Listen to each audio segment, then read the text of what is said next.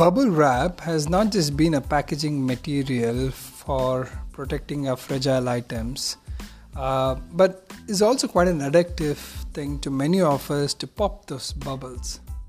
It might be a stress reliever for one popping the bubble, but it is indeed adding a lot of stress on the environment because bubble wrap is made of polyethylene that is not biodegradable and takes over 500 years to decompose in a landfill, thus having adverse effects on the environment.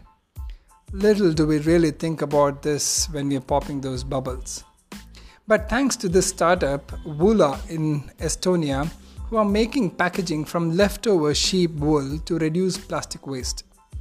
The company reports that in Estonia, almost around 90% of the wool, which is around 153 tons of wool, goes to waste. And this company uses this waste wool and turns them into an alternate for the bubble wrap, which is more eco-friendly material. Kudos to the team of Wool, and let's spread the word for more such alternate solutions.